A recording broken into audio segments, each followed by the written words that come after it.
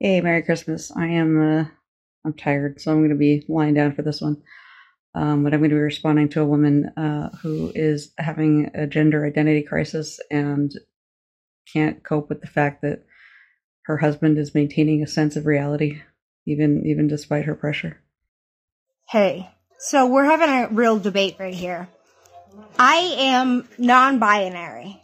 I am a non-binary woman. I have a vagina owner. They can't even keep it straight in their heads. And my husband tells me consistently that he is a cis man that likes vagina. Wow, how could he keep that from you? And that's how he identifies, as a straight cis man. Devil himself.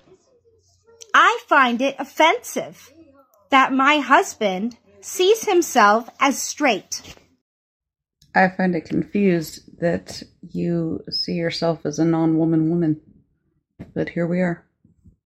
When he's married to someone who is non-binary. In trans ideology, the process of coming out is a conversion tactic. It's almost evangelical. It's like if Jehovah's Witnesses showed up at your house and just when you open the door, like they came in and they just started setting up their church, and the fact that they've announced that they're Jehovah's Witnesses requires you to learn about and participate in their faith. So obviously they're just going to be setting up their services in your house.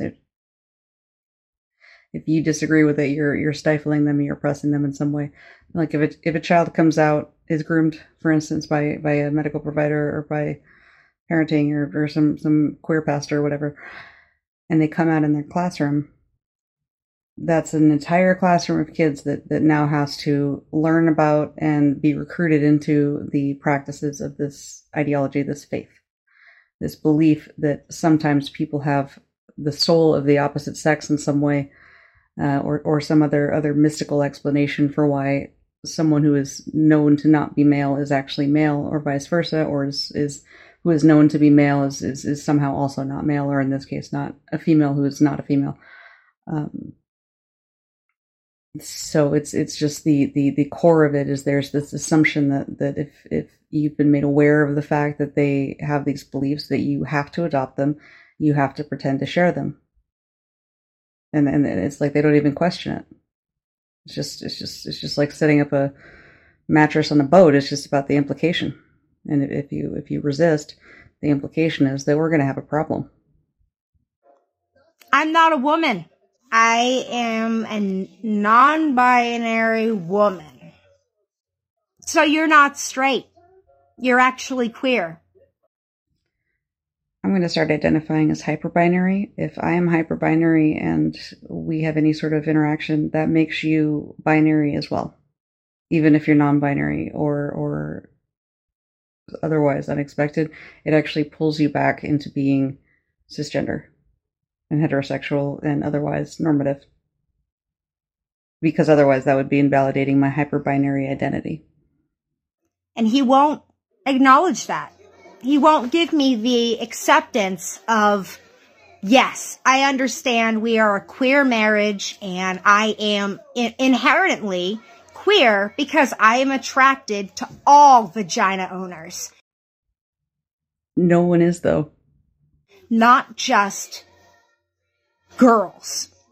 He likes non-binary spectrum women.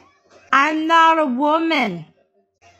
Non-binary people, no gender, that have a vagina. He just likes vagina. So she's not like other girls, and she feels her husband won't acknowledge that she's not like other girls, even though he's already acknowledged this all the way down the aisle. He just does not like penis. Always good to have this conversation before the wedding. So, what he's saying is kind of an insult to the LGBT community, honestly. It is to me.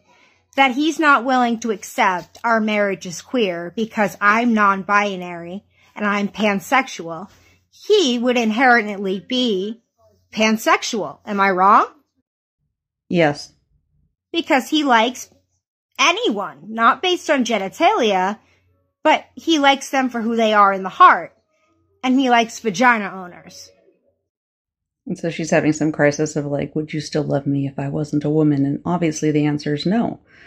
But she really wants to believe that it's yes. And so she's trying to come up with this elaborate way of testing him, testing his love in some way, so that she can be relieved that, like, well, it doesn't matter even if I change in all of these wild and incoherent and irrational ways, you'll still love me, right?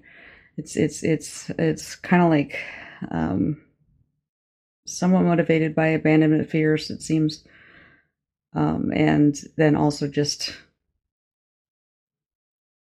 I'm kind of getting like an engulfment fear vibe too, where she doesn't want him to box her in some way, but she also doesn't want him to leave. So it's a very infantile growth process she appears to be experiencing. So what is he? And is this offensive? He is a heterosexual man, and you are a woman, as you've acknowledged.